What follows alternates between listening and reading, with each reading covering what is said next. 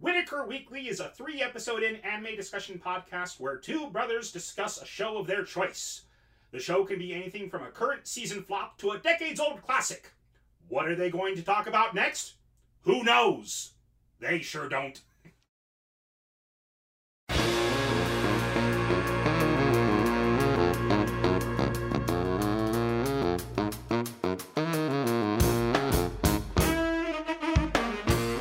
I'm Andrew. I'm Lee. And this is Whitaker Weekly. Let's get right down to it.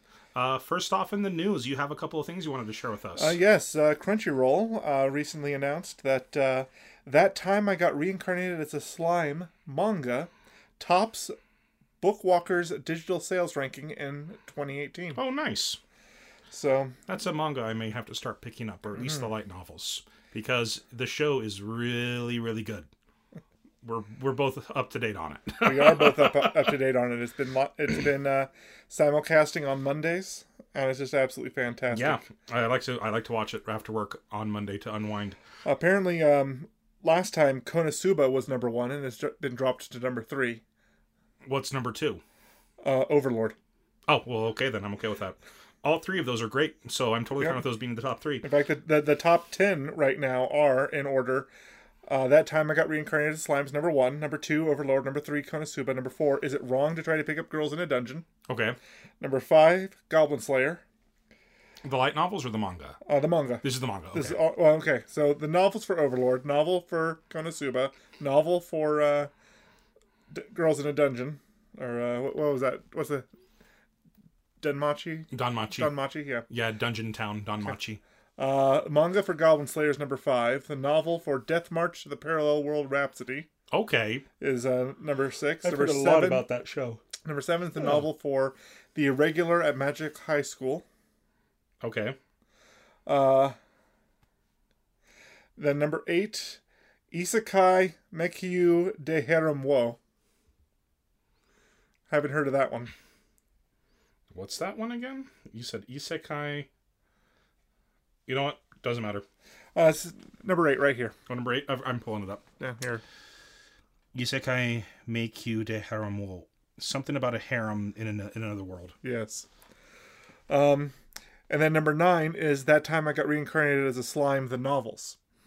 Mm-hmm. So this franchise is in the top 10 twice. Mm-hmm. Number 1 is the manga. Number 9 is the novel. And then number 10 is No Game, No Life, the light novels. Okay. I'm sad that show didn't get longer, because it seems to be a pretty popular light novel. Yeah, I am disappointed that the anime didn't get another season. I could have sworn they made a movie or something, but you know, whatever. Okay. We'll have to look it up.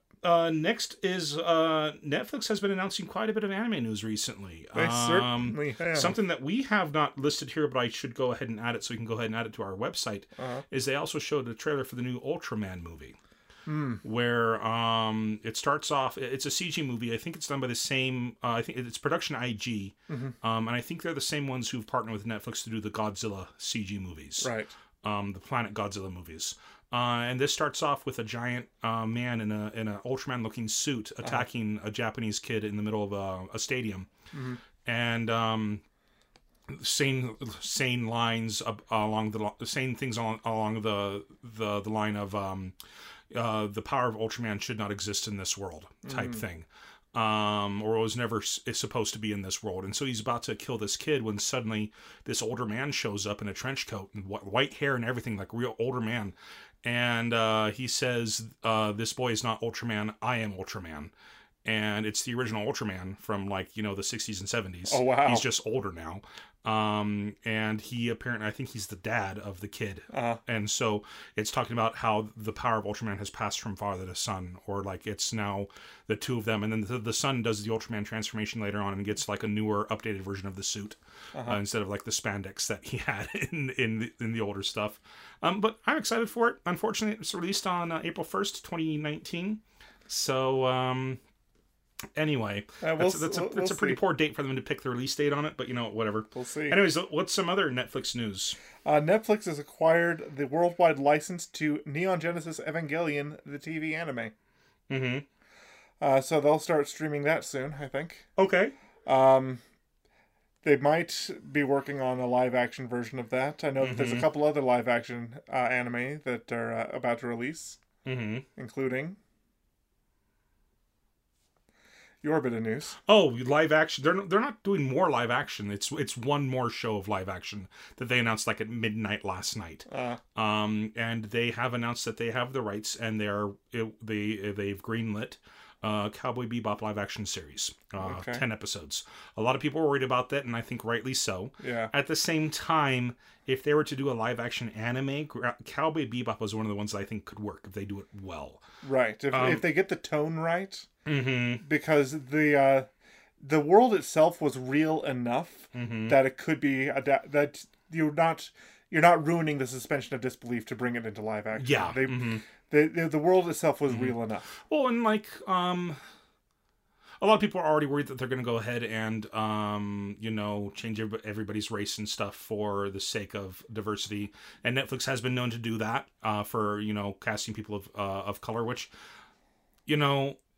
it doesn't make sense in the context that they did it in for like Death Note and stuff like that. Right. To me, it really depends on who they cast as the character. As long as I could see them in the character, I think I'd be fine with that. Especially like, here's the thing. Faye Valentine. Okay. Yeah. She is one of the most beautiful women in anime. Yes. She's just gorgeous. She's also one of the worst women in anime. There was a website that I saw that was rating like the top 10 and top 10 most beautiful women in anime, but they also gave them like their beauty was out of 5 hearts, and their personality was 1 to 5 lemons. And Belle Mandy was like 4 hearts, 1 lemon, type thing. Oh yeah, fantastic. The perfect waifu. The perfect waifu. And this was before Full Metal. This was way back in like the late 90s, early 2000s when I saw this. Faye Valentine had 5 hearts and 5 lemons. Yes. So anyway, the worst person to lose your heart to. So, but there's a couple of things that I'm hesitantly excited for about the show. One is that the original director is going to be brought on to consult, or he's already been brought on to consult. Yes. And the first episode, it's been announced, is going to be written by Christopher Yost, same guy who wrote Thor Ragnarok. Oh, nice. So they're really bringing in some good talent for Cowboy Bebop. Oh, good. So because bad Netflix live action anime adaptations is such a meme. The two examples that come off across the top of my head, one of them was from My Hero Academia. They have this meme where it's 3 panels, and one says the manga, the anime, and the Netflix live action adaptation. And the first one was from My Hero Academia, and it was Todoroki, the half fire, half ice kid in the manga, then in the anime, and then a hot and cold dispenser cooler for the Netflix live action adaptation. Oh yeah, no, there's quite a few. Another one that now that you've seen the anime, you're gonna get this. Remember the episode of Ouran High School Host Club where the twins dye their hair different colors? It's that scene in the manga, that scene in the anime, and then some garbage Disney Channel show where 2 main characters happen to have blue and pink hair for that given scene. For the Netflix live action. Yeah. Netflix is also, the same article that I read for the news on Cowboy Bebop reminded me that Netflix is also doing a live action Avatar: The Last Airbender series. You think they're going to get it right this time? I don't know.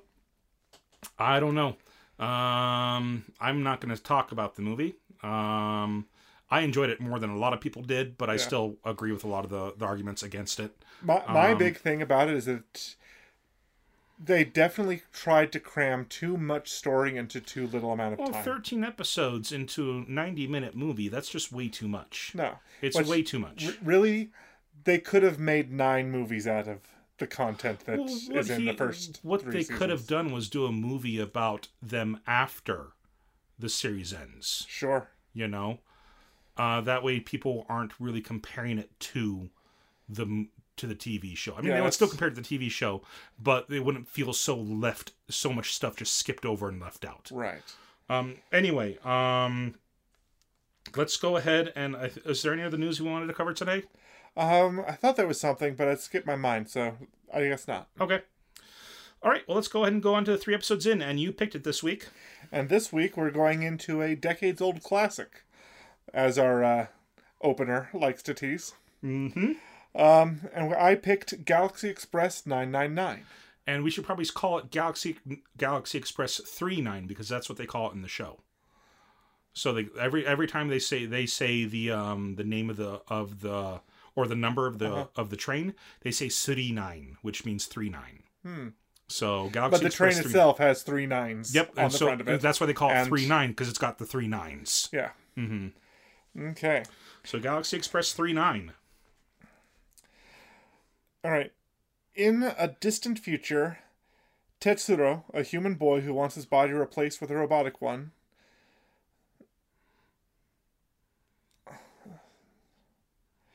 this is possible, but to do so, he has to reach the immortal planet on board the space train Galaxy Express 39. That's just we copied and pasted that synopsis from another site, and they didn't write it very well. Old Tetsuro, a human boy Tetsuro it's probably Tetsuro is a human boy who wants his body replaced with a robotic one. Yeah, there's just a simple is that they missed out. Just some grammatical errors. It's on us to proofread these. So anyway, let's go ahead and get started. So the first episode starts off. We learn that it takes place in the distant future, in the year 2221, something like that. Yeah, 2221 or 2223. Humanity has expanded into the stars, and we've invented these incredible ships that are shaped like trains that take us from planet to planet. Humanity has made the ability to transfer their consciousness into robots and live for thousands of years. It's a very, very advanced society, but at the same time, it's a very, very divided society because only the rich, the rich can replace their bodies with cyborgs that live thousands of years, whereas the poor starve and die out. So it's a very class-based system where there doesn't seem to be any social net for the underprivileged. And a lot of anime do this. I mean, I was reminded of Battle Angel Attila when it first Alita. Sorry, Alita. Yeah, Battle Angel Alita. I apologize profusely. It's okay. It's not like anyone listens to this, anyways. I apologize to both of you. Oh, I made myself sad. Oh, your joke is bad, and you should feel bad. Your joke is bad and you should feel bad. Anyway, Battle Angel Alita had that sort of thing going on with it, where there was a discrepancy between the wealthy and the poor. Even Megaloboxing had, had the mega city and the slums. It's a dystopia. It's a dystopia setting. Yes. So and so I'm just seeing a lot of parallels in current anime that this is clearly inspiring certain things. Okay. So, and yes, we're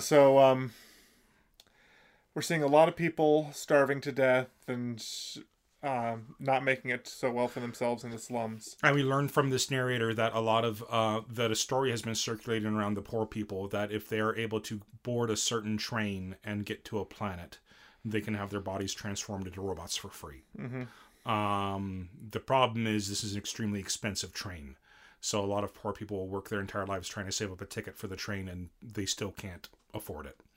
And this is the Galaxy Express 39 of that. And then after we get that intro, we see a mother and a child walking through a snowfield, and they see a train land on the planet. Yes.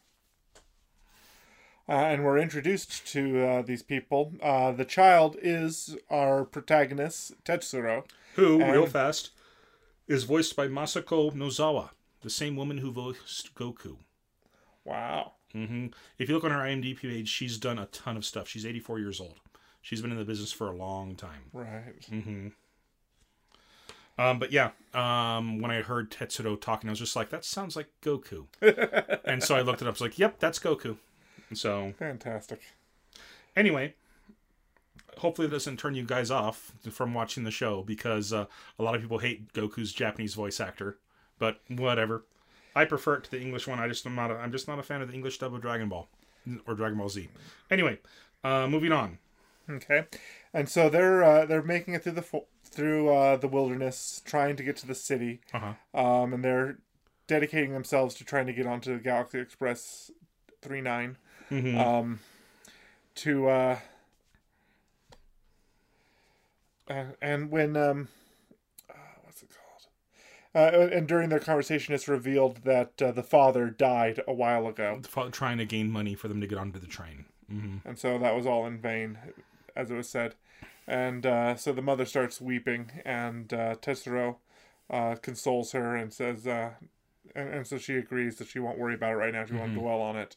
And then they agree to both. Something. They both agree to work as hard as they can to save up money for tickets on the Galaxy Express 39. And then she senses something. She hears something, and after a little while, she tells Tetsuro, "Run! We have to run. We have to go. Our lives are in danger." And Tetsuro's like, "Wait, what? Why? What's going on?" And it's revealed here that a lot of robots, because of their lack of humanity, have taken up the sport of hunting the poorer class. Yeah. Yeah. So, and then they start running, and then 3 robots on horses come after them, and one of them has a really nice looking rifle, and he looks down his scope and he shoots and he kills Tetsuro's mother. Yes. Tetsuro goes into hiding, and he sees the robots gloating over the kill about how beautiful she is, how they're going to stuff her and mount her. Yeah. Hang her on a wall or something like that. Yep. And then they ride off into the snowstorm, and he tries to go. And they ask what about the boy? He's like, "Oh, don't worry about him. He wouldn't even make a good trophy, and the snow. He'll probably die in the snow anyway." Ha ha ha. Laughing evilly, and then riding off. And then they ride off, and he tries to go off after them, but he collapses in the snow himself. Yes. And that's when we're introduced to the woman who everybody in Japan knows the face of, because her face is still everywhere. Oh man, like the first beautiful woman in anime. There's got to be stuff before it, but it's like the most iconic. She's easily, yeah. And you want to go ahead and then talk about what happens there, or so she yeah, okay. So Tetsuro wakes up in her hut, which is modestly decorated, and okay. It's revealed when Tetsuro's mother's killed, all she was wearing was a blanket around herself. As they're trudging through the snow. She was barefoot and bare apart from that, which made me think because Tetsuro was equally clothed in what appears to be just a blanket-esque robe huddled around himself, that I thought the same situation was for him. But he wakes up in nice, fresh, new-looking clothes. A red shirt and pants. And so I'm under the assumption that not only did she bring him to her hut and nurse him back to health, but also provided him with clothes. Okay. Is what I was led to believe by the situation. It's possible. So, but at the same time, he still has that same rag that he wears. He does. He still uses all 3 episodes. He still has that some kind of poncho thing. Yeah, it's what he wore when he was out in the snow in the first place, and he still has it. 3 episodes in, and it's revealed that she was able to find him because she overheard a transmission. She happened to have some kind of deep scanning radio system that overheard their conversation. Overheard his and his mother's conversation. Yeah. And she just barely heard clips of it. And she went the wrong way at first, but then found him. But anyway, she says, like, she asks what he wants to do with his life. And he says, well, I want to work as hard as I can so I can get a ticket so I can go to the I can go to the planet where I can get a free robot body. And she says, well, what if I just give you a pass for the train? That way you won't have to work and you can go now. He's immediately very grateful to her, but then sees the rifle that she has on the wall and decides that now is as good a time as any. Well, she also says, I'll give you this pass on one condition: you take me with you. Yeah. And he says, okay, and then he sees the rifle. And he decides that he is going to a part of their conversation reveals that she knows the location of where the Count Well, they hear him over the radio. Yeah, they hear him laughing because he's having a banquet. talking about how he's going to skin the mother or whatever and do stuff like that. Yeah, he's going to very carefully skin her and stuff her and then mount her on his wall. And we learned that his name is Count Mecha. Yeah. But he then says, "Look, I will take you with me on the condition that you let me kill this man tonight." And she says, and she says yes. She says, "Be careful." She doesn't really give her. He doesn't really give her time to say yes, though. Yeah, that's sort of a. She warns him to be careful because if he kills a robot, then he'll be a criminal on this planet for the rest of his life. Yeah, and the robot police will hunt him down and everything. And he says, "I don't care." And so he kind of says, "That's my condition," and he runs off into the snow. And then we go to the banquet that the robots are having, and how they're drinking cans of oil and stuff. They seem to have aerosol spray cans of oil. That they're pumping into holes where their mouths would have been. I thought it was more like the old can where you'd pop it a couple of times, that they had in Oz, where Dorothy put the oil can. Yes, it was a pump-based oil thing. Oil dispenser. And they put one, the Count put one in his mouth and clicked it a couple times to drink the oil. I see. And I was like, okay. And then these guys are sitting around this table, and then Tetsuro shows up. And then Tetsuro shows up, curses them for killing his mother, and then opens fire with a fully automatic...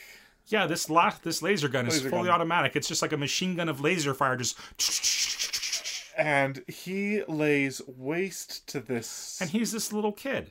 Yeah. Blasts all of his henchmen, all of his associates, puts a hole straight through the Count's chest, and then the Count starts begging for his life, saying, "I don't care what you do to my body, just don't hurt my brain. That's all I've got left." As long as my brain exists, I can keep living forever. Please don't hurt my brain. And then he smashes the butt of the gun through his head. And then sets fire to his mansion. Now, this, real fast, full disclosure, this is an older anime. Yes, it is. They were a lot more lenient when it came to telling stories back then. Yes. So you're going to have to suspend your disbelief a lot when you're watching this show. Just remember that, he's this little kid and suddenly, he's able to expertly wield this weapon against them, the weapon he's never held before in his entire life. And he's somehow strong enough to, after he got, survived, almost freezing to death in a snowstorm, he should be weak enough already. He's strong enough to smash the butt of a rifle through a robot's face. Yes. Either that's a very cheaply made robot and the rich guy got screwed, or the kid's super strong. Now, I'm still enjoying the show. I'm not saying that's a bad thing. Just if you guys are going to watch this show, make sure you remember that this is an older piece. So, they had a lot more... They were a lot more open with their storytelling, is what I'm trying to say. Yes. Now, the original manga series came out in 1977. Yeah. Which, doing my math, is only 32 years after World War II. So, a lot of their earlier anime, a lot of their earlier media was very dark in tone. And it's kind of a way of... because they were nuked.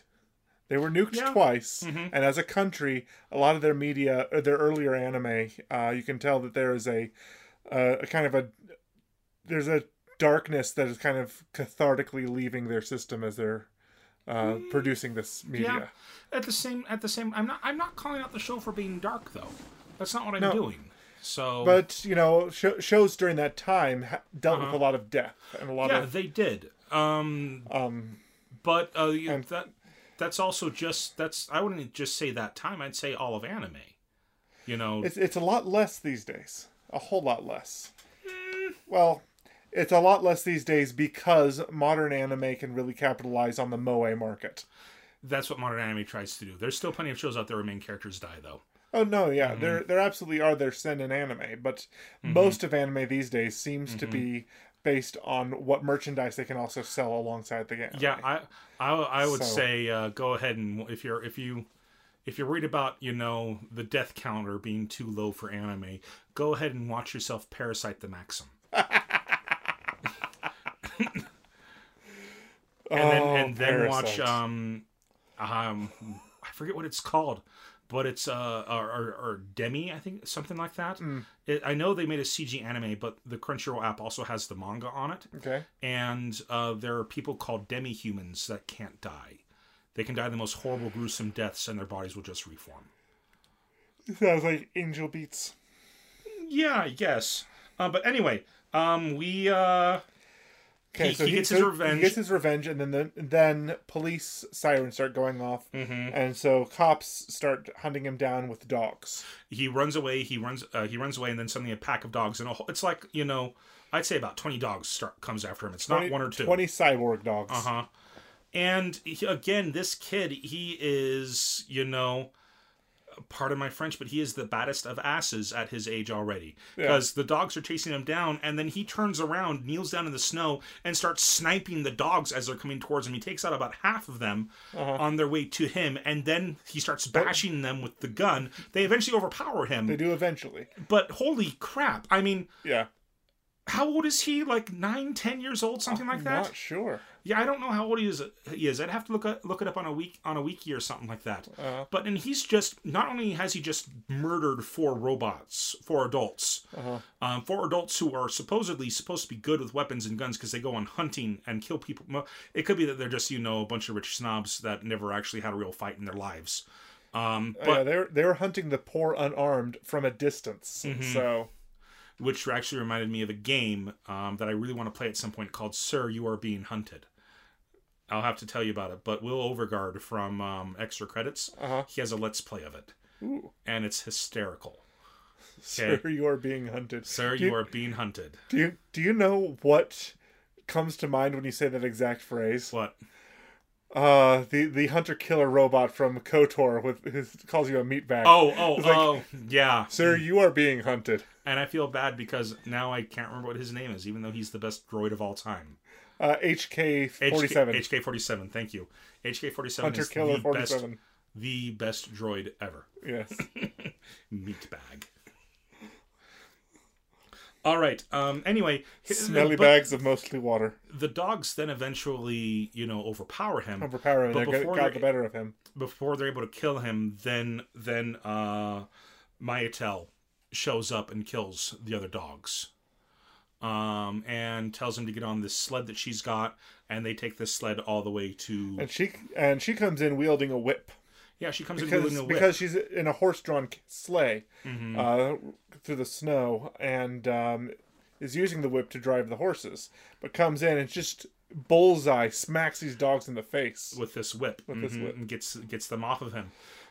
Which reminded me a little bit of the amazing Whip Fu from Castlevania. Not as amazing as the Whip Fu in Castlevania. Of course it's not. It's very early anime. Yeah. And it's very early. Yeah, it's early anime, and it was not a high budget. No. Well, it was a high enough budget for the time. The show had 111 episodes. 113. 113? Well, 113 episodes is on the list that I've seen, but some of them may have been 2-parters. Okay. Or maybe conjoined in different... I just scrolled to the end on Crunchyroll and I saw 111. I scrolled to the end on Verve and it said 113. Okay. So however they're separating them out. Like, sometimes Crunchyroll will take a 2-part episode and just throw it into one file. Or it will be a repeat and it will just say, it will be a recap episode and it will say 11.5 instead of episode 12. Sure. So it will be considered a half episode on Crunchyroll. So, but anyway, they then go to they then board the train. Before they board the train, yes, they're in hiding. They hide at a fancy hotel. In a fancy hotel, and she's in another room, and he's waking. She goes to shower, and he rests. Well, he doesn't know that it's a shower. No, she says I'm gonna take a shower. Okay. Well, then he rests. And then he starts hearing voices from the other room. And she's talking to a man with a deep voice. And she's saying, it's all right. He's sleeping. He's resting. He'll be fine. And he's saying, you need to stay with that child like his own shadow. And if you don't, you will be incinerated. If you don't, I will blow up your body. Yeah. And he's like, who? And Tetsuro gets up. He's like, who's that talking to Mayatel? Yeah. Mayatel. And he kicks down the door, or he opens the door asking if she's okay. And then she's in a shower, and she's in a shower alone. And she's in a shower alone. She says, "Is everything all right?" He's like, "Why? I thought I heard you talking to someone in here." "No, it's just me." "Oh, okay. I guess I must. She's like, "You must be hearing things. Go ahead and just rest for now." "Oh, okay." And then she gets dressed, and as they're about to leave, the police come. Yes. Mm-hmm. The police show up. It's just 2 officers. And she tells Tetsuro to go ahead and close his eyes, and she drops a flash grenade from an earring. Yeah. She throws it on the ground, blinds the police officers, and they run. And they run. And they get into an unmanned taxi outside. It could be that's just because that's how taxis are. But they get into an unmanned taxi, and and I just thought to myself, this is the worst possible. Nothing happened, but I was like, this is the worst possible way to do a getaway, because you're driving in a tube. Yeah. I mean, they're flying through the sky and they're driving in a tube. And I'm just like, what's to stop them from cutting off the tube to stop you? Mm-hmm. Or, you're in a tube. You're not going to be able to make turns.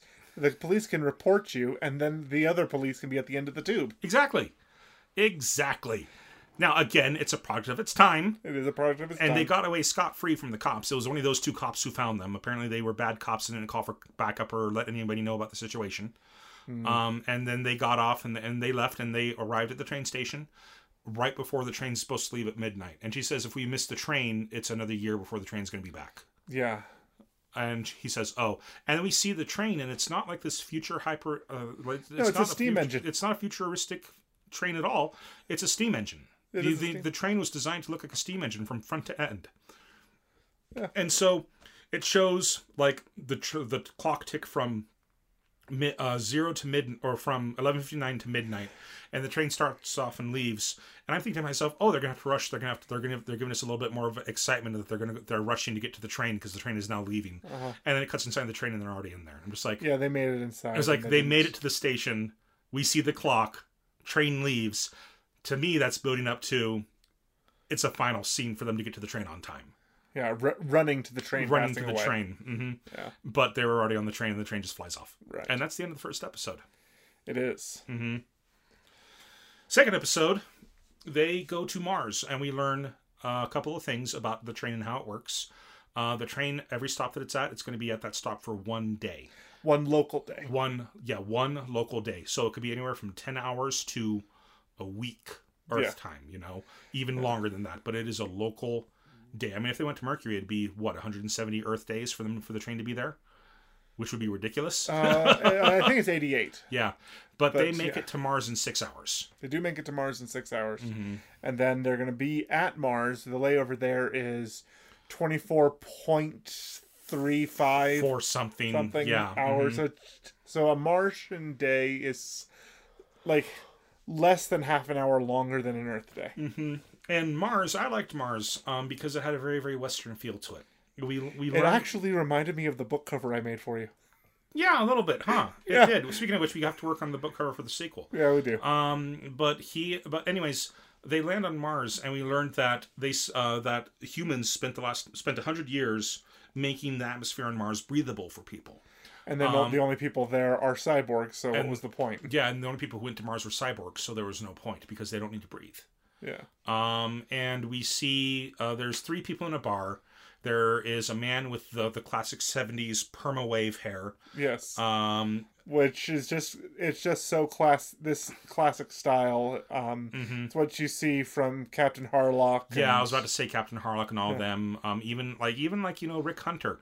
From Robotech. Yeah. They all have that classic permawave. Only this was to the extreme. It went out past his shoulder. It did. He had purple hair, and then there's a red. His name is Dromino. There's a redheaded woman by the name of Flem, and then there's an older looking prospector. I don't think we ever got his name. Right. And they're in a bar, and they hear the train coming, and Dromino just says, "Old man, if I die, I don't need a grave." And the old man tries to stop him from going out and doing something foolish. And then he talks to the girl about, why aren't you going after him? And then it cuts to them it cuts to the train arriving. And And like Mayatel gives Tetsuro a bag of money, Gold coins. bag of gold coins. Says that this is something from the train, and yeah. Oh, excuse me. She just says this is for food. This is for food and whatever expenses you need, and it's just in the local currency. And this is one of the perks of having a permanent pass on the train. And he goes, "Oh, awesome! Thank." He was like, "Oh, in that case, I don't." Or no, like he doesn't try to give it back at that point. He's just like, "Oh, that's awesome! Thank you." Yes. So he gives 1 gold coin for a drink that he gets from the prospector. He walks in the prospector store and he asks for a Mars soda or whatever. Yeah. And he's like, "Oh, that's probably something you can handle." And he notices that he's walking through the town at first and he sees that it's a ghost town. He's like, there's no one here. Then he notices the prospector and the redheaded girl inside of this saloon. He goes and he orders a drink and they start chit chatting. He's just like, "Yeah, I'm from Earth. I have a pass, unlimited pass for the Galaxy Express 999. This is my first trip. I'm really excited." And he shows off, this big old bag of money and he gives this coin and then Flem leaves. She walks out during all of this. And the old man comes and joins him, and the old man reveals that he has a robotic leg. And my first thought was, oh, okay, so he lost his leg and replaced it. But no, that's all he could afford to replace, so he only replaced his leg, which I'm just like, okay. I don't know why you don't replace part of your body if you can't afford to do the entire thing. But, right. I mean, I guess it would be kind of cool to have a robot arm. But I don't understand why you'd have a robot leg. But anyway, and he says, "Oh, here, old man, take the rest of this money. Because I don't need it. You can go ahead and use it to get your to get your body augmented and become a full robot." And he says, "Oh no, I can't do that. No, you keep the money. It's going to be important to you. Don't worry about me. Just keep the money." And he's like, "Oh, okay." And the old man is like, "Would you like to see the sights?" And he's like, "Well, I'm only here for a day." He's like, "Son, after a 2 or 3 hour ride, you'll see everything this place has to offer. That's it." And he's like, "Oh, okay." And he's out there shouting for Flem, and then Flem shows up on a carriage. On a stagecoach. Horse-drawn stagecoach. On a stagecoach. And the boy gets, Tetsuro gets on top of the stagecoach, and they ride around, and the entire thing is just, it's a ghost town. And he's just like, well, he also notes on the way to the bar, we forgot to say that he's feeling the dirt of the ground. And he's just like, this soil is so terrible. They wouldn't be able to grow anything here except for maybe barley. So what are they eating? Yeah.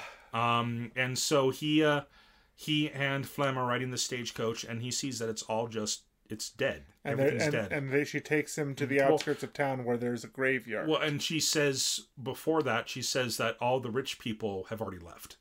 And people aren't coming here anymore. So and because there's so much of the galaxy to see, nobody wants to come to Mars. Mars is too close to Earth. Mars is the closest planet to Earth, and so nobody wants to come here. And so he, she takes him to the graveyard, as you said. And he said, these are the graves of the people who died colonizing this planet. Yeah. And it kind of shows that there's only 3 of them left. Yeah. Out of everybody who came to colonize the planet, there's only 3 of them left. And as the boy is... and she explains how the other humans just couldn't survive because the rich people couldn't bring... because the commerce wasn't coming, people weren't coming there, that they couldn't... make money. They couldn't make money, they were all starving to death. So... But Tetsuro begins looking at the graves when we hear Geronimo tell him to put his hands up.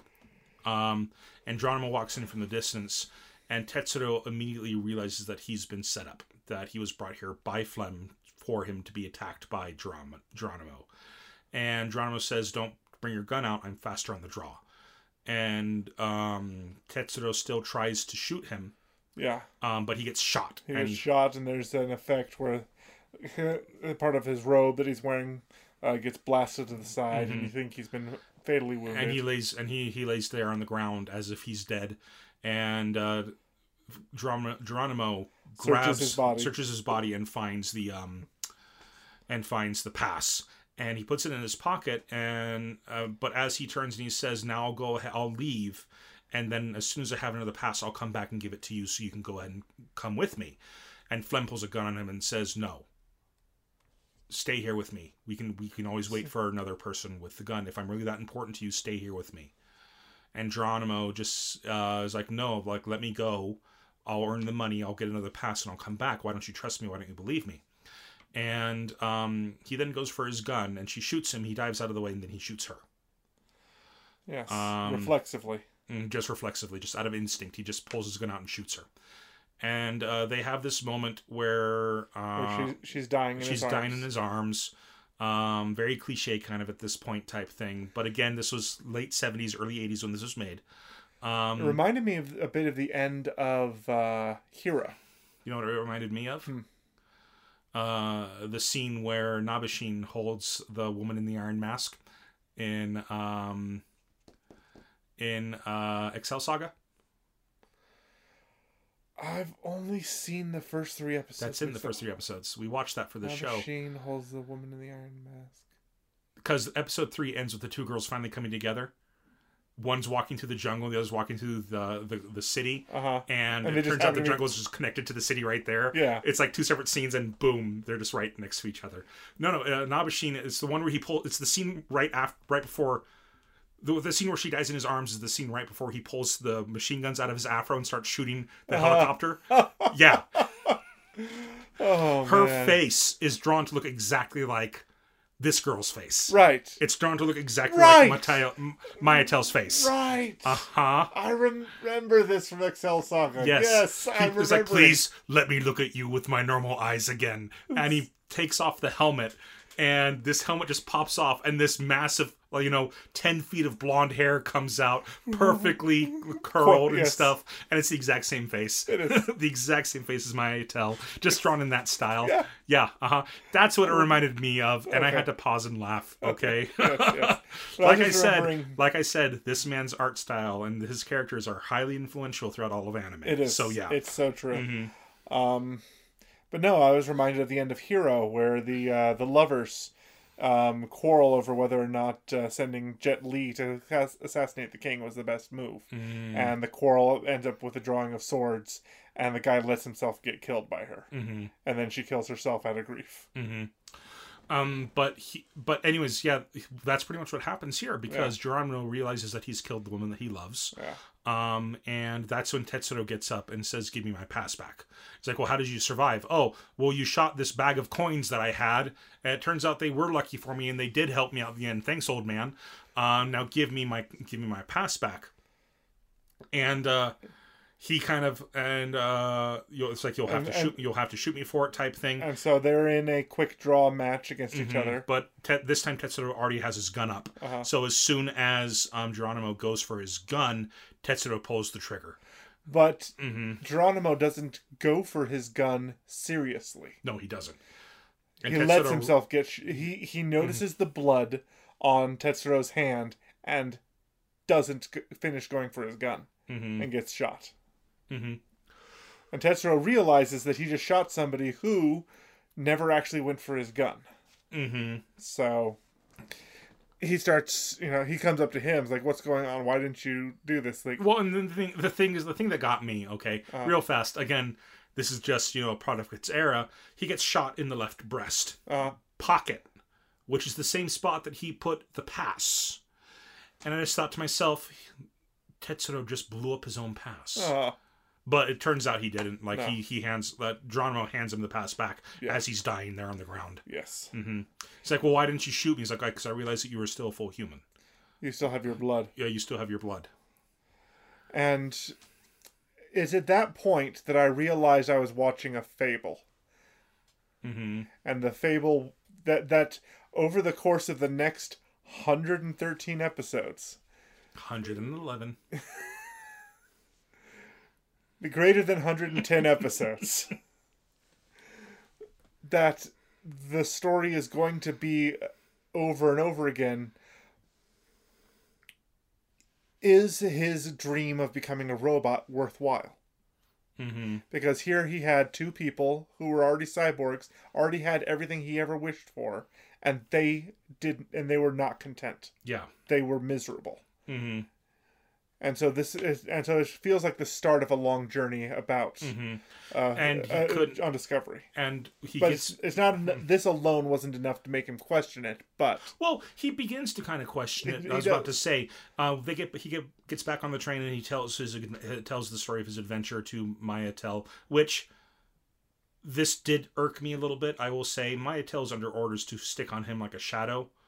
And didn't. Where was she the entire episode? Right. She stayed on the train, and I'm just like, maybe only one beautiful woman per episode. No, Maybe- that's clearly not true in Yeah. the next episode. but anyway, she but that did irk me a little bit.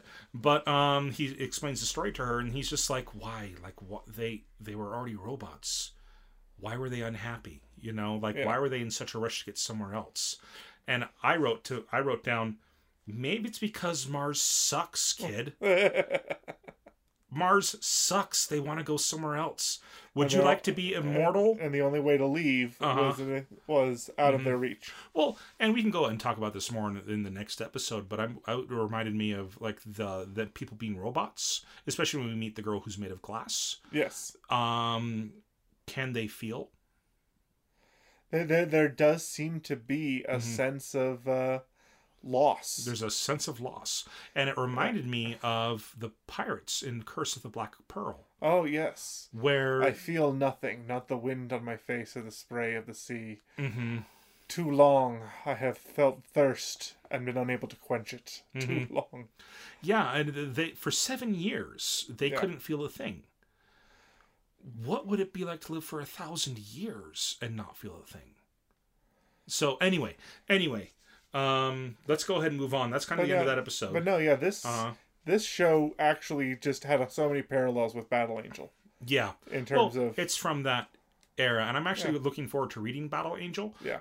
Because I went ahead and I pre-ordered the collection of the manga that's being released later on this year. Really? How much of the manga is in that collection? All of it. All of it. It's the entire. It's I'll go ahead and pull it up and. I watched a review on Battle Angel recently, and he just talks about what part of the problem with the movie is that it's covering her origin story, which isn't the best part of the show. Well, from what I recall, James Cameron wants to do multiple movies of Alita. Oh, fantastic! That'd be great because the origin story isn't the best story in the arc because it starts off with the common trope. It starts off with what is it? Beauty Born Yesterday trope, which is a little bit creepy, but it's the what's it called? Fifth Element, where you have a beautiful woman who was literally born yesterday and is like a child and at the whim of whoever her guardians are. Okay. But later on, because the course of the manga takes her through so many different story arcs, she stops being born yesterday and becomes a fully mature, realized person. Okay. Over the course of the manga. Battle Angel Alita Deluxe Complete Series box set. That's what I have pre-ordered. So it's a complete series. A complete series, interesting. That said, how many? I just looked up Alita, and it looks like there's about 6 volumes of Alita, but they're all big volumes. Okay. But Battle Angel Alita Volume 1 currently is free for Prime members for the Kindle. Neat. So I may just pick that up and take a look at it when I get the chance. Anyway, next episode. Next episode spends half the episode on the train. We get to take a look at how the engine works and how the inside of the engine compartment is actually something that they feature in the opening in the mid-episode switchover, and it's just all of these scientific circles and lights. They're on their way to Titan in this episode, and they don't. I forget how long they say the trip's going to take this time, but it was 6 hours from Earth to Mars. I think it's like maybe a couple of days to Titan. I could be wrong. They travel through a wormhole. That's right. But no, But I forget the time they say. They actually gave a time for how long it was going to be. But anyway, they do explore the train to kill time. And then they decided to go get some food. Well, real fast, there's a couple of things. They go through the train, and they get to where the conductor usually is, and there's nobody there. And then Maiatel flips a switch and opens up. If you're familiar with steam engines, the compartment where you throw the coal in, so the engine gets hot and boils the steam and moves the train. Yes. And she just crawls in, and then Tetsuro follows in as well, and that's where we see the compartment that has all the lights and stuff like that, and we learn that she says that it's a combination of human technology, alien technology, and things beyond our understanding, which is something that I wrote down, and that the train itself is an artificial intelligence. Yeah, and she says that the train is capable of things that humans can't comprehend yet. Tetsuro is just like, this is it's amazing that humans could make this. And she's like, oh, humans didn't make this. And then she goes on and explains exactly what it is and how it was made, using technology of ancient civilizations and then modern alien civilizations and then Earth, to build the AI, the computer that runs the train, the computer that can think for itself. But anyways, they then go back and get some food because Tetsuro's hungry. Yeah. And Tetsuro holds up a menu, and he's like, this is the first time I've seen a menu. I have no idea how this works. It is. He's only ever eaten off the floor in a hovel with his mother. So sitting at a table, being able to order whatever he wants, it's overwhelming for him. And so they have a waitress come over, and she orders 2 steaks, medium, from her. But what's really interesting is the waitress herself. 2 steaks, medium, rice, and corn. Mealed corn for her and steamed rice for the boy. And the whole time, Tetsuro is just staring, gawking at the waitress, who is actually reminded me a lot of the alien girl from the CGI movie of Captain Harlock. Yeah.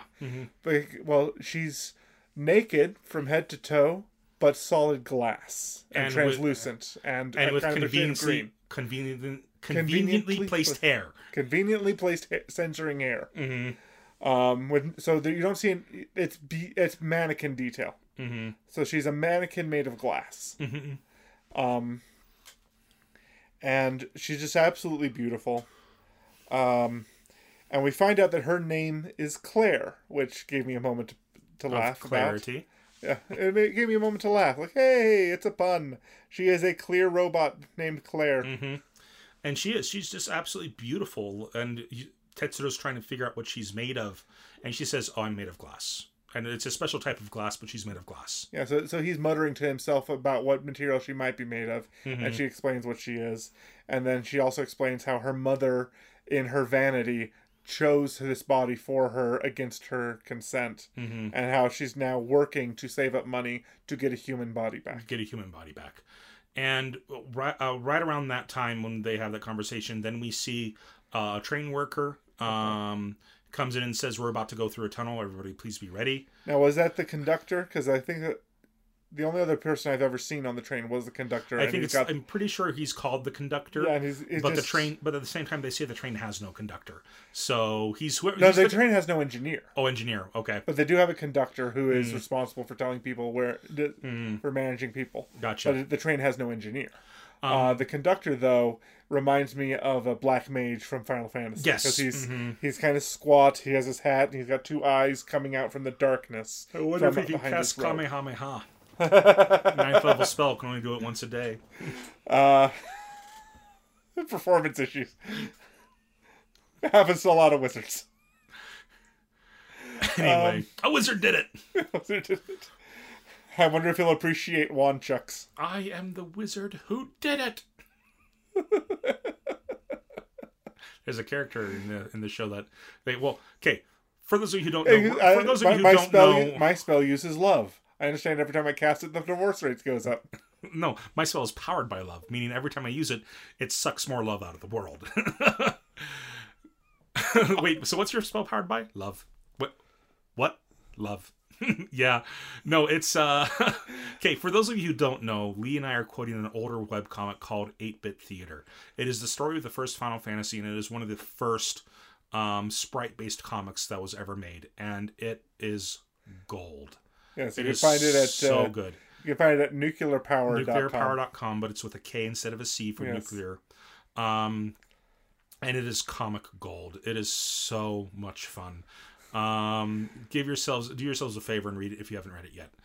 Anyway, welcome to Carnaria. Welcome to Carnaria. I like swords. All right. Anyway, I thought we were really getting somewhere. Anyway, Earth to destroy world rising. Anyway, let's go ahead and continue on. And so they go into Tetsuro's just like, wait, a tunnel? We're in space. How can we go through a tunnel? Well, it's a tunnel in space-time. Yeah. And so they go through this tunnel that's in the asteroid belt. And this tunnel takes them a lot closer to Titan, but there's a risk with it. Yes. Now, what happens in the tunnel is that it warps electromagnetic rays. So for the crew, for the safety of the crew, they have to turn off all the lights. Yeah. And so the lights turn off, and Tetsuro can't even see his own food. And he's like, well, and then Maya tells, just like, well, go ahead and just keep eating. That's fine. And he's like, well, I can't see my food. And I can't find my mouth. I can't find my mouth. And then Claire says, oh, let me take care of that. And she starts glowing. Yeah, she is a light bulb, apparently. So she goes from being a beautiful green glass to being this glowing orange. And you and I must have had very, very different settings on our TVs, because she looked blue on my TV and then yellow. But anyway, Okay. he's then able to eat, and which I found out absolutely hilarious, because the subtitle did say, I can't find my mouth. And then when the light's there, his mouth appears and becomes the strong, bad, ridiculously huge while open. Gosh. And so it's like, how do you lose that mouth even in the dark? But Claire, Claire, Mayatel leaves. I forget what her reason for going off is, but Claire says, "I'll go ahead and take you back to your room now." They grab hands and walk down, and they get separated for a little bit. Well, when she holds his hand, he realizes how he's loving how warm she feels while the light is on inside her. And she's noticing this is the first time she's held the hand of somebody with blood pumping in their veins. And so it was a first for both of them. And anyway, they move. They go down the train back to to where Mayatel and Tetsuro usually sit. Yes. You think that they would have a room on this train, but it's just seats. Yeah. Anyway, they get on. On their way back, Tetsuro sees a woman in a robe, and he sees the woman turns her face to him, and he sees his mother, which caught me off guard, because in the scene that I remember seeing her in, she had black hair, but in this scene she has blonde hair. So I thought she also has brown eyes, and for me she looked like Mayatel, not his mother. Yeah, I'm going to go ahead and just blame that on production errors, because in older anime they were frequent. Sure. They were frequent. They didn't have the quality control that we have these days. And he goes over and says, "Mother," and he gives her a hug and says, "I missed you so much. I'm so glad you survived, and Count Mecha didn't kill you." And as his mother is hugging him, you see the hands on his back changing into that of like a hag, of like a skeleton type creature. And this creature then tries to pull him out of the open window. And into open space. Into open space. Now, there's clearly some kind of force field that they haven't discussed, because they have open windows and they can travel from car to car in open space. Yeah. So there's clearly some kind of force field going around the train that isn't being mentioned much, but yeah. Anyway, they we're spiking a couple of times. No, we're good. We haven't. Oh. We're reaching pretty high volumes, but no, we haven't. We haven't spiked. Otherwise there'd be a little red light here to say that we had. So we're doing good. Okay, good deal. Anyway, now that we've had that fun little conversation about our sound,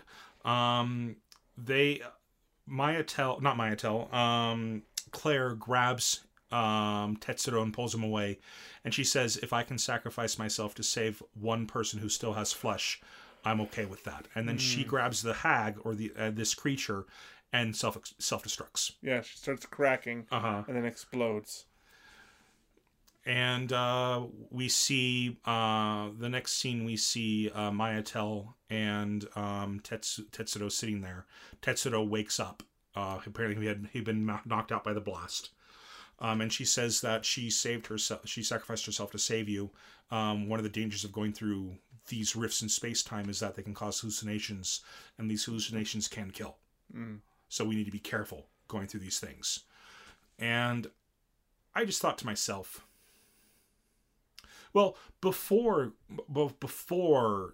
this entire incident with the illusion, I just thought to myself, this is a huge train.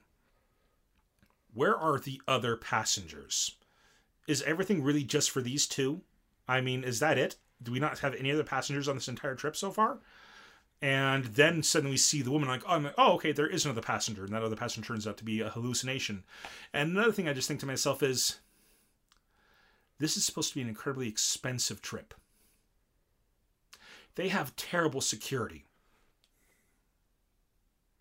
They have wretched security. It's true. I would want my money back. I would demand my money back. I mean, they probably make people sign a waiver, but at least these days they'd have people sign a waiver. Anyway, so we then see this scene of these crystals. We see these crystals flying past the window, and Tetsuro realizes that that's the remains of Claire's body. Yes. And he starts freaking out. He's just like, no, you can't do this. What are you doing? And Maya tells her, like, no, it's the rules. We can't do anything about it. And at this point, it's just pieces of glass. Mm-hmm. She's gone. It's just pieces of glass.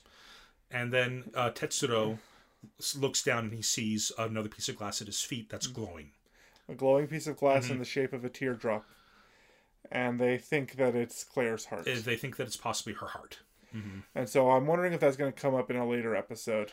Because it seems like things that he's collecting. It could be. It could very well be. But at the same time, remember, this is like... This show feels like it's kind of a Monster of the Week type show so far. Not really monster, but like where each episode is a individual adventure so far. Right. So I wouldn't be surprised if it doesn't come up again. I think it might, because he seems to be collecting things along the way. I mean, a little bit later he gets a new hat. Later. We did forget to mention that he took his mother's pendant. Like she said, take this. Yes. And that pendant is very, very important somehow because it's the first part of the closing credits for like the first 20 seconds. It starts spinning around in the closing credits, yeah. And yeah, we did forget to mention that. So it's just so many different things.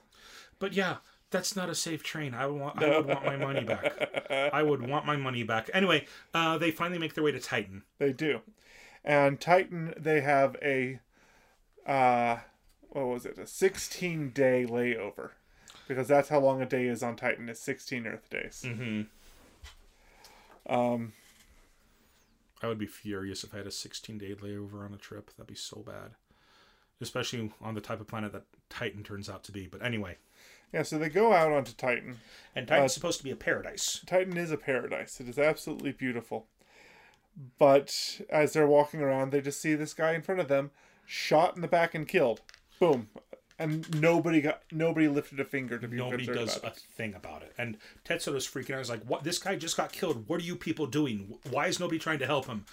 And then he hears a scream, and he sees Mayatel being abducted. Yes. Which made me laugh because she was the one preaching about how dangerous this planet is. We need to be careful. Yeah. And within 10 seconds, she got kidnapped. Anyway. And so he's going to try to save her, but he's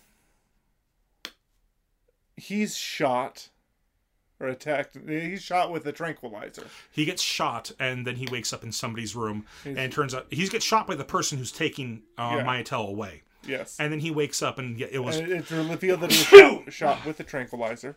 Excuse me. Now it's spiked. Yep. Well, that's what happens when you sneeze.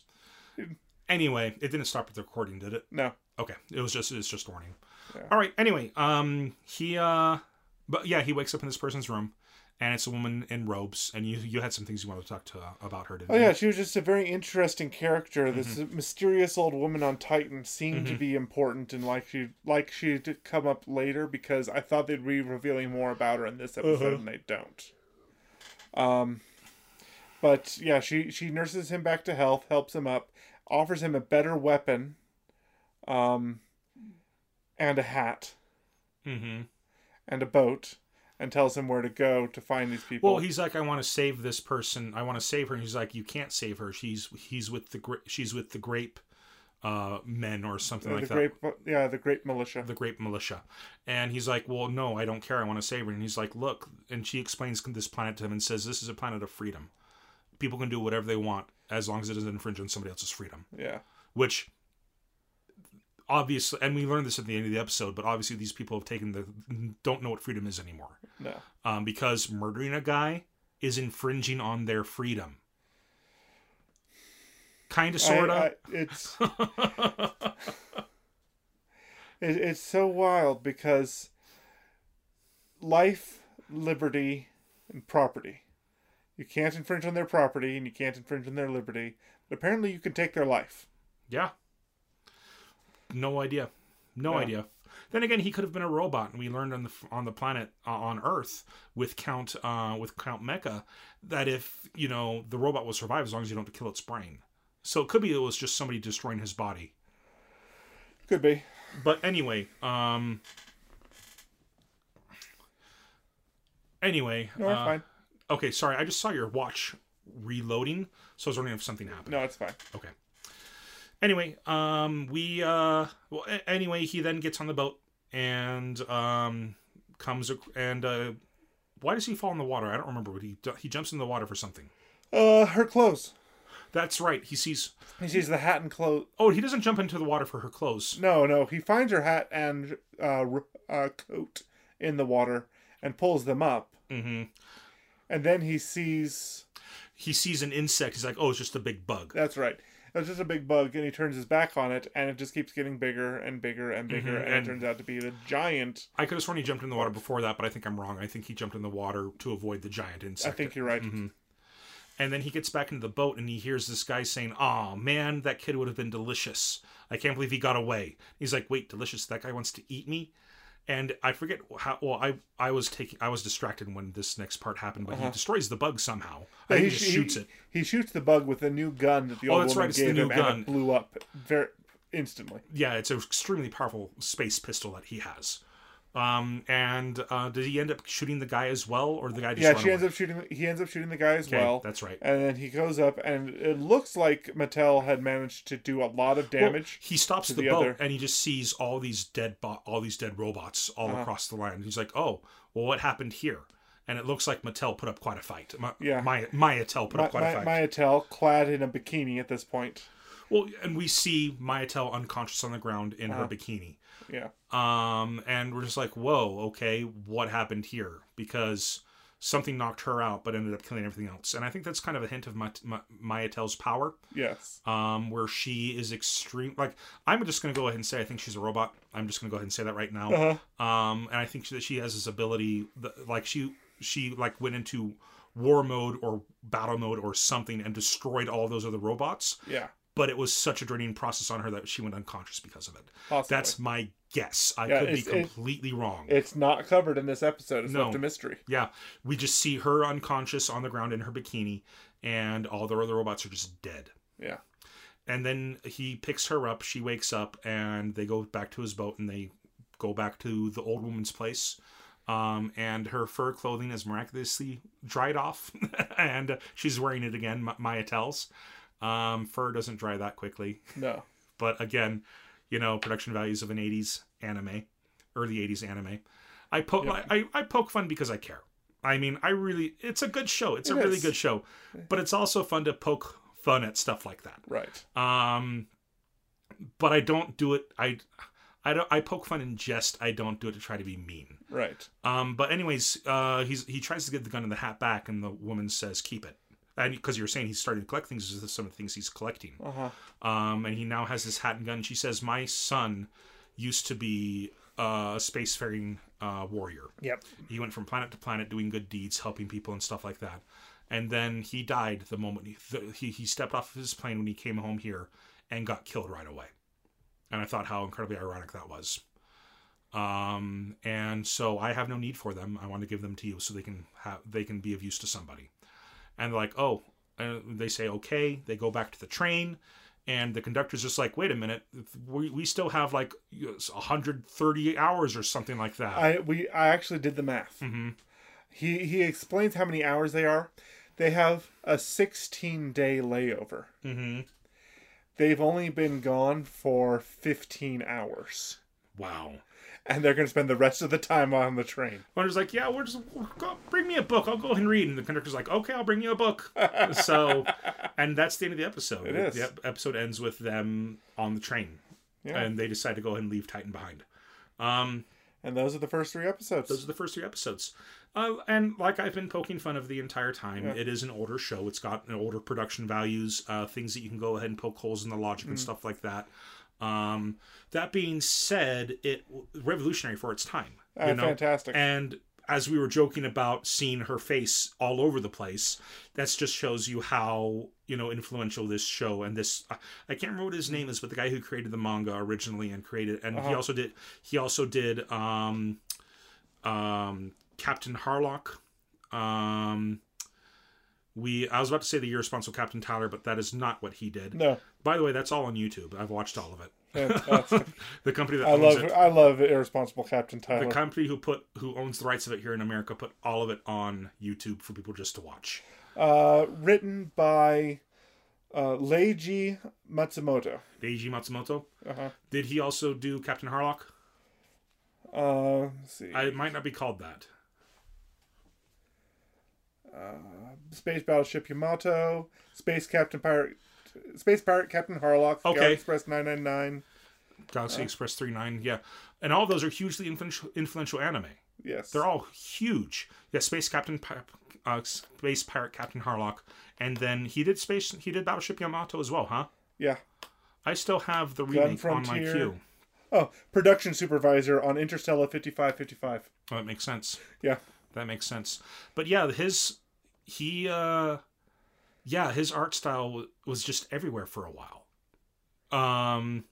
Anyway, if you're not into older anime, Starzinger, Submarine Super 99. Let's go ahead and move on. The Galaxy Railways, which ran from 2003 to 2007. Wow. So it looks like a reboot of Galaxy Express 999. Oh, Galaxy Railways? Yeah. That looks super familiar, but I can't place him. Well, it's definitely his art style. Oh, it definitely is. And his art style is it's remained you can recognize his art style. It's improved over the years, but it's still very much his style. It's where he's got women. It's apparently licensed by Funimation right now. This one is. Okay. Anyway, so something to look forward to. A lot of anime seems these days do end after one season and end unsatisfyingly because it's kind of like just a promotion for like the toys, the book. It's like here's one season of the anime. Did you like it? Go buy the books. Go buy the manga. Mm-hmm. And sometimes that works out, and it's really great for some shows. But this show, I read the synopsis to the second to last episode. And he finally makes it to the planet that he's planning on going to. So this show seems to have the entire story arc within the full set of episodes. Yeah, definitely. So, and as I was saying, this is an older show. Yeah. But it has older show production values, but it's highly influential. Yeah. And it has all the story there, rather than seeing a season of a show and it being done. Right. So if you're okay with if you can put up with the older production values, and honestly, there should be no reason why you can't. Yeah. Give the show a watch. It's fun. It's fun for what it is. I was actually just doing the math and realizing that if we were to pick this up on Anime Night and watch one episode every week on Anime Night, we'd finish it in 2 years. Well, I don't want to pick it up on Anime Night. I've got other things I need to watch. Yes. So what are your final thoughts on the show? I enjoyed it. I thought it was really good, and obviously things in the modern day have improved from where they were. They had to. Mm-hmm. But there's so much character and nuance and just the tone of the show in general is so impactful that I can't wait to keep watching it. I do. I've got other things that I want to finish first. And this show may be a show that I just kind of watch a couple episodes of every now and then. Yeah. But it's on my queue now, so I'll go ahead and watch it when I get watch more of it when I have the chance to watch more. Yep. Okay. So that was it for this week's 3 episodes in for Galaxy Express 39. Next week it's my choice, and I have picked Anglo-Moise: Record of Mongol Invasion. Uh-huh. In the 13th century, the Mongolian Empire rapidly expanded across the globe. Later historians who studied the prophecies of Nostradamus would say that Mongolia was the birthplace of the great king of terror, Anglo-Moise. And at last, the force of the Mongolian Empire would turn their attention toward Japan. 1274, the Bun-A invasion. This story is a fresh look at the great battle that rocked all of medieval Japan, the Mongol invasion. It shows how the people of Tsushima panicked, struggled, and eventually rose up against the overwhelming forces of their enemy. That sounds fantastic. One of the reasons that I picked this is because this anime was this year. It came out this year. But also, one of my most anticipated games next year is a game called The Ghost of Tsushima.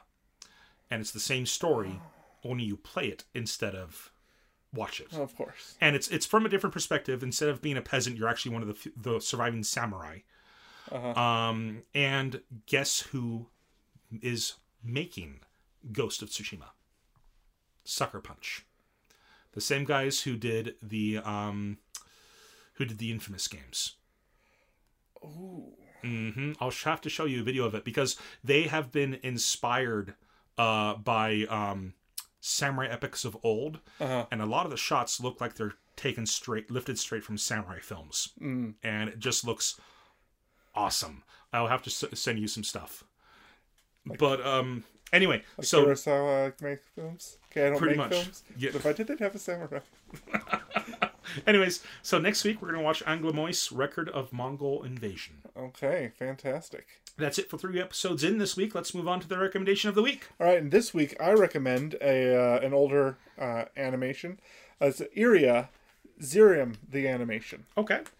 And it's a 6-episode OVA that features our main character Iria is a bounty hunter in the future, taking on an immortal demon named Zirium, who in the first episode kills her brother, who was a better bounty hunter than her in theory, and so now she has to get better and find a way of stopping this thing.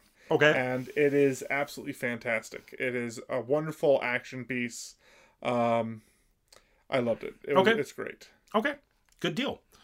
I wish I could link. I wish there was a way to link people to it, but I can't seem to find any service that's currently streaming it or anything like that.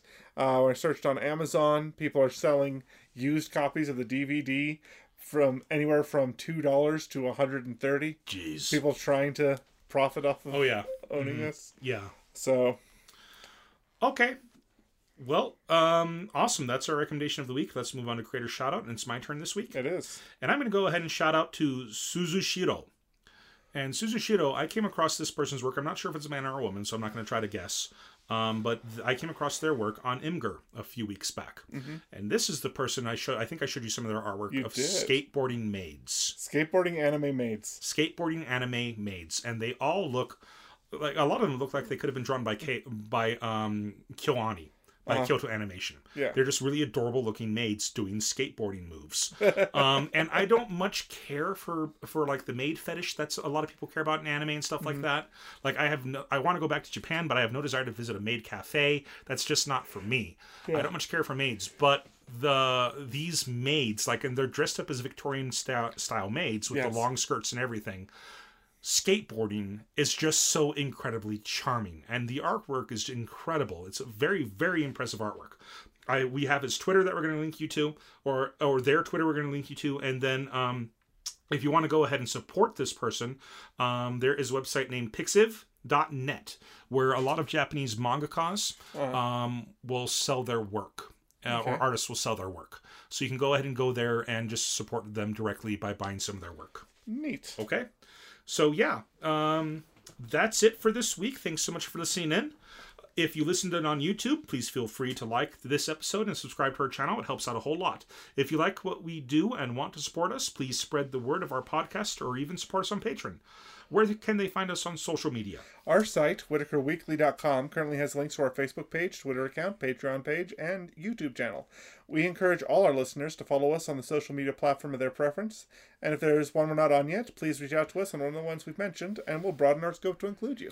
All right. Well, I want to go ahead and give a thanks to Ben Coombs for doing the artwork for our avatars and for our site.